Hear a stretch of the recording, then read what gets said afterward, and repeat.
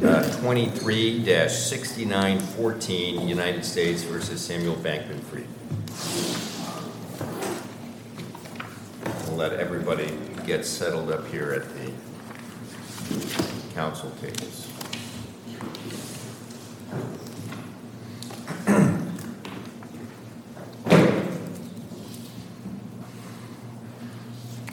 And again, when you do step up to the podium, take your time, adjust the lectern as you need, adjust the microphones. Make yourselves at home.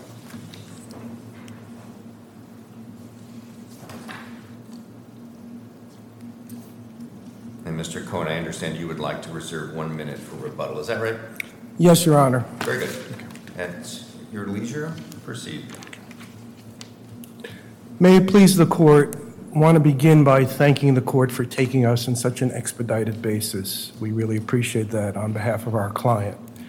My time is limited, so I would just touch on 3 points that are in the briefing that we'd ask the court to consider. First, we submit that on the record before this court, that the district court erred in how it addressed the interplay between the Bail Reform Act and the First Amendment issues, and it did not give sufficient weight to the First Amendment issues. And rather than going through the whole sequence, I just would like, with the court's permission, to focus on one aspect of it, which is the key encounter of my client with the New York Times reporter. And when you consider every aspect of that encounter in light of cases like the Gentile case from the Supreme Court, every aspect of it was protected or permitted conduct. Well, can I ask you this? Yeah. It seems well established that if there's probable cause to believe that your client was trying to engage in a violation of the criminal laws, then that would create a rebuttable presumption in favor of detention, right? That is the test under 3148, Your Honor. That's right. And you're not suggesting that somehow the First Amendment sort of trumps that test, that if someone is engaged in what would otherwise be protected speech with an intent to intimidate or influence or to engage in some of the criminally forbidden activity, then it's taken out of the First Amendment protection zone, right? I think what we would be saying, Your Honor, is that the First Amendment is part of the analysis, and that the district court, with respect, said the First Amendment has nothing to do with the analysis here. And in evaluating whether or not there was a violation or probable cause to find the violation of 1512, it would be legally proper for the district court to consider whether the speech itself or the conduct itself was itself protected. There isn't a First Amendment right to try to discredit or influence a witness who might testify against you, is there? No, Your Honor, there isn't. But Your sorry. Client did provide these personal and embarrassing writings to the Times, and Judge Kaplan found, as a factual matter, that he did it to discredit her, perhaps to influence her. Aren't those factual findings to which we should give deference? The court should give deference, but under the Gentile case, which derives from New York Times v. Sullivan, where there's a First Amendment issue raised, the appellate court has the obligation to consider the record as a whole. And also under these court's cases, I think we cited Shaker, but there's other ones, the review by the court can be more flexible where there's an error of law that impacted the determination here. I guess my question is, why is it an error of law? The question of what intent was in a person's mind when they undertook certain conduct is a factual question, correct? It is, but the question, I'm sorry. So just the question of whether someone had a specific intent at a particular time is a factual finding that we review only for clear error, right? Because the district court is in the best position to make those decisions, and therefore we afford tremendous, in fact, probably the greatest amount of deference that is available to us under the various standards of review, right? Unless impacted by a misapplication or misunderstanding of an issue of law. And the question of what the person's intent was, if the person believed that it was protected So speech. Well, But what? Go I'm ahead. sorry. If it's not for the fact that if there is an instruction or an intent to intimidate, et cetera, to violate the statute, once that determination is made, the First Amendment has no play anymore. No, but the First Amendment comes into play in how you go about making that determination. Well, you look at the facts, right? But and decide what the situation right. is. But Judge Walker, in these unusual facts, every step considered by the district court was protected under the First Amendment. But I think you said that. You also said just before Judge Walker's question, it depends on what your client believed as to whether he was engaging in First Right. Amendment protected conduct. But that can't possibly be true. That if someone has a subjective belief that their conduct is protected by the First Amendment, even though they also have the intent to influence or intimidate a witness, that somehow their subjective belief exculpates them? I've never heard such a proposed. So I'm certainly not saying that. okay, so you're not arguing that. No, I'm saying that the district court, with respect, needed to engage with the process, the structure of how this unfolded, because if, for example, it is protected to speak to a reporter, which it is, if it is protected to deny your guilt, which it is, if it's protected to meet with the reporter, particularly where the bail conditions were followed, which it is, if it's permitted But to... it's always permitted. The First Amendment protects anybody from speaking Right. in any context, Right, right? but- There's nothing special about talking to a reporter that is more protected than speaking to any other person on the street, right? You wouldn't suggest that talking to your friend is not protected by the First Amendment, correct? Right. So But, I guess the question is, in any context, a person has a First Amendment right of freedom of speech. Right. If at any point the speech is designed to intimidate or influence a witness in a way that violates the law, then the First Amendment protections are no longer in place. Let me ask you this, because we've already kept you up beyond your time. You said you had 3 points you wanted to make, and I do want to make sure that you have at least a minute to flag these other 2 points. So we'll give you 1 extra minute here that will not eat into your rebuttal. Okay. If you want to quickly flag these 2 additional points. I appreciate that. Thank you, Your Honor. The 2 additional points both relate to the topic of least restrictive alternatives. As this court has written many times, the structure of the Bail Reform Act is such that it is the preference that the defendant receive bail pending trial. And here, with respect, there already was a least restrictive alternative in place at the time of the revocation hearing. Isn't that the problem, though? There were least restrictive alternatives in place, and the government and the defendant had agreed to various accommodations all the way along, and the district court reached a conclusion that, well, they weren't working. The actions that took place here took place, and therefore all those other ones had been considered. Presumably, he considered that there was a whole record of least restrictive alternatives before him at the time, because he'd had the case from the beginning, and now he reached a different conclusion. Well, Your Honor, with respect, what was before the district court, there had been one prior incident, which is covered in the briefing, addressed by a new bail condition, which limited contact or prohibited contact with potential current and former employees of the companies at issue that had been complied with for 6 months. And so what was before the court was this encounter with the New York Times reporter. The court, on consent of the parties, had issued a temporary order based on Rule 23.1, Local Rule 23.1, which was in place for a week at the time of the revocation hearing and could have continued in place. And with respect, we don't believe the district court properly considered that. And just to be quick, my last point is that in fashioning less restrictive alternatives, the court, with respect, did not take in consideration the Sixth Amendment issue here of being able to prepare for trial. We have a trial on October 2nd. We have one of the most complex set of materials in recent history in this courthouse. If printed out, they would be 3 skyscrapers worth. And at the moment, our client is not, and this is in the record, but it's also at the moment, is not meaningfully able to review them because he needs internet access.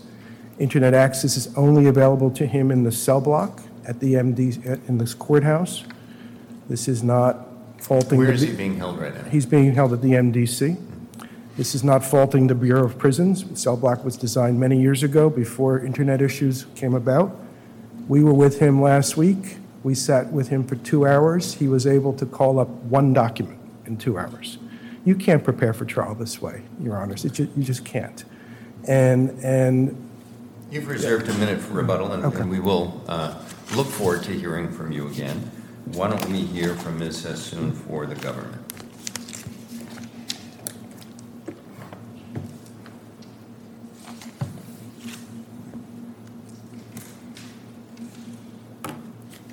Can something be done about the internet service at the MDC? Yes, I'm happy to answer a question. I'm Danielle Sassoon, and I represent the government on appeal, as I do before the district court. In terms of the Sixth Amendment issues, those are not properly presented on this appeal, but they are being addressed before the district court. And, for example, I direct the court's attention to docket 278. These issues are being actively litigated. The government has come up with a number of solutions and extraordinary measures to permit the defendant to prepare for trial. Judge Kaplan is giving these arguments consideration. The defense, since the appeal was filed, has raised these arguments before the district court, and they're not properly considered for purposes. Is the idea to get an internet connection into the MCC, or is it to bring him, make it easy for him to come over here and get his internet connection? Just sort of generally what's going on in the district court. Sure. So the Bureau of Prisons does not permit an internet-enabled laptop at MDC, but the defendant has been provided 2 laptops that permit him to review hard drive material within the MDC, including all of the government exhibits and 3,500 material. The defendant is also permitted to be produced twice a week to the cell block here, where there is internet access. And I understand there have been some challenges using that internet access, but it's available, and defense counsel's permitted to meet with him twice a week in the cell block for that purpose. As reflected in docket 278, the defendant also has 7 experts reviewing these databases on his behalf. He had approximately 7 months before he was detained with unfettered internet access to review his discovery materials and to prepare for trial. And Judge Kaplan found that there has been no Sixth Amendment issue thus far. And fair to say that even though Judge Kaplan has been divested of jurisdiction over the release determination by the present appeal, so that jurisdiction is vested in us, he still retains jurisdiction over all of these other issues, such as accommodating access to internet materials and all the other things that he's considering right now. So there's nothing about this appeal that is obstructing his ability to manage this as he normally would. That's correct. The judge considered a motion under 3142I, and the defense is permitted to make similar motions in the future. And as Judge Kaplan noted, the motions made thus far fail to describe with any specificity the types of materials that he needs to be able to review that he has been unable to review. I'd like to turn to the bail determination. Judge Nardini, as you noted, the question for Judge Kaplan was whether there was probable cause that while out on bail, the defendant acted with the intent to improperly influence or intimidate a witness, and he did not err in determining that that is what the defendant did, much less clearly err. And Mr. Cohen focused on the incident with the New York Times, but of course there was also the preceding incident with Witness 1, where Judge Kaplan's factual findings were plainly correct, and at the very least, a reasonable interpretation of the facts, where the defendant reached out to a potential trial witness after he had been arrested and extradited and knew that former employees would be testifying against him, and asked this potential witness to use each other's resources, to vet things with each other, and to have a constructive relationship. That incident alone gave rise to the rebuttable presumption under 3148. And the second incident involving Ms. Ellison while standing alone, also amounts to attempted witness tampering, also reinforces the improper intent with respect to the first incident, demonstrates that the defendant was intent on evading his bail conditions, and intent on interfering with a fair trial. And on this point about the First Amendment, Your Honors are exactly right, that once the judge determined that there was an improper intent here, he was correct to say that the First Amendment did not overcome that and had no longer had anything to do with it. And here, given the constellation of facts, there was ample basis to conclude that the conduct with respect to the New York Times amounted to witness tampering. That includes the content of the material, which on appeal, counsel does not dispute, painted Ms. Ellison in an unfavorable light, and as Judge Kaplan found, would be unlikely to be shared absent an intent to hurt, discredit, or frighten the subject of the material. And it's not so much a question of discrediting, right? I mean, that's not part of witness tampering, right? I mean, witness tampering would be trying to influence someone, right? Intimidate them. And I can see how this would support, but, I can see how the discrediting might go to some other problem, like making extrajudicial statements that could be viewed as potentially tainting the jury pool. But discrediting someone on their own is not, that's not witness tampering, right? I think here the form of the effort to discredit was her private journal entries. It wasn't statements saying this person's a liar. Well, but my point is it can't be an intent to discredit, right? That's not a crime. Intent to influence someone is a crime, intent to intimidate. And I can see how publicly humiliating a person could be viewed as a form of trying to influence them, giving them a warning. This is what I do to people. Yes, Your Honor. I will release private, embarrassing, humiliating information if you try to testify against me. And that could be viewed as an attempt to dissuade the person from testifying strongly or testifying at all, I suppose, or dissuading other people out there from coming forward and testifying if they say, well, I saw what happened to witness A. I don't want that to happen to me. But I just want to distinguish that we're not suggesting that someone's statements, an intent to discredit a witness, is itself inherently the same or always and everywhere the same as an intent to influence or intimidate, right? Absolutely not always and everywhere the same. And here you have much more than just an effort to discredit. So you have the content of the material, you have the manner in which it was shared. This is not somebody who was out there advocating on his own behalf. He did this anonymously, and he did it covertly. Even though he was in contact with this reporter by phone and email, he had the reporter come to his house and view the material on his computer, which, as Judge Kaplan found... And those facts, in your view, go towards his intent? Yes. That he would not have been covert if he thought this was all a perfectly innocent thing that was not meant to hurt or intimidate someone. Yes, as Judge Kaplan noted, this was significant because it indicated he was trying to cover his tracks. If he did this openly in his own name or via the phone or email, which was being monitored by the government, you wouldn't necessarily have the same implication that comes from inviting this reporter into his home. It's a consciousness of guilt, or a set of facts that, in your view or the district court's view, goes towards consciousness of guilt, which itself reflects on his illegal intent. Yes, Judge Nardini. And then you also have two other important considerations: the timing, shortly before trial, when Ms. Ellison is soon poised to take the stand, and the broader context. This is not limited to just the incident with the New York Times. This goes back to the crimes themselves, where the allegations include that the defendant instituted auto-deletion policies at his companies in order to destroy evidence. You have the incident with witness 1. You have the court's admonishment that he should not be tampering with witnesses. And you have restricted bail conditions, including a prohibition on direct contact with witnesses. And against that backdrop, he meets secretly with the reporter and funnels this information. So given that constellation of facts, Judge Kaplan was well within his discretion in concluding that this incident also amounted to attempted witness tampering and supported revocation of bail. I'll just address the final point, the least restrictive means. Judge Walker, as you noted, given the incremental approach here, where the judge gave the defendant an opportunity under a less restrictive set of conditions and determined that that was a failure, it was well within his discretion to conclude that no conditions could reasonably assure the safety of the community. Thank you. I think we have the government's argument.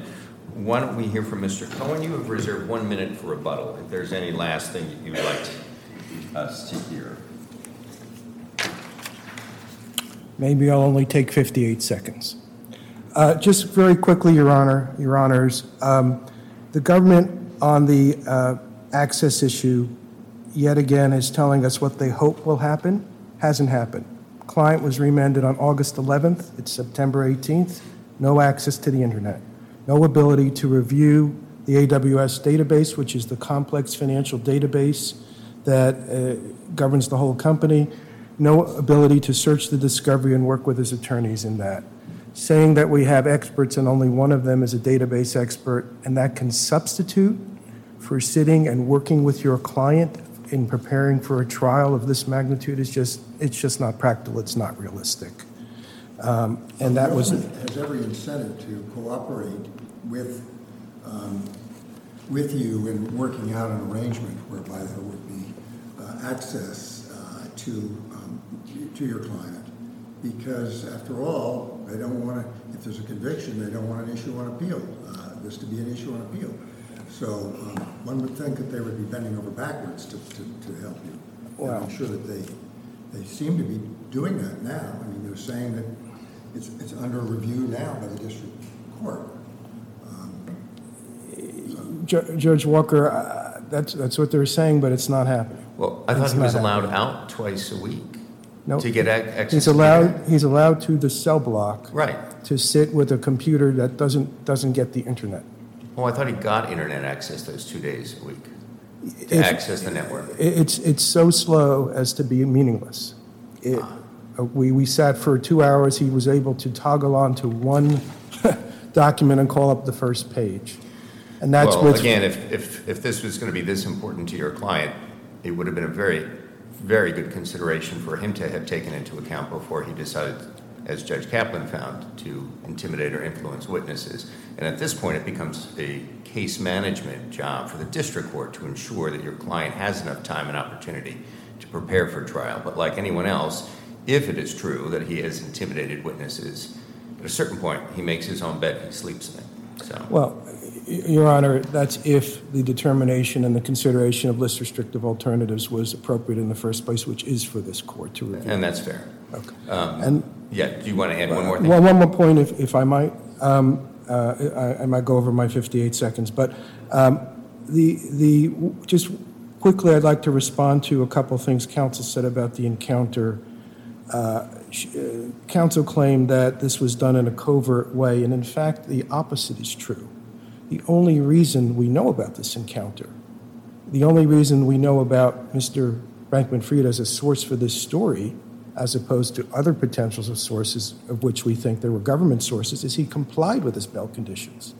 The reporter signed in, was searched by the security guard, was logged in, and the call was subject to a pen register. So up until that encounter, he was complying with his bail conditions and the protective order. So the context is actually the opposite.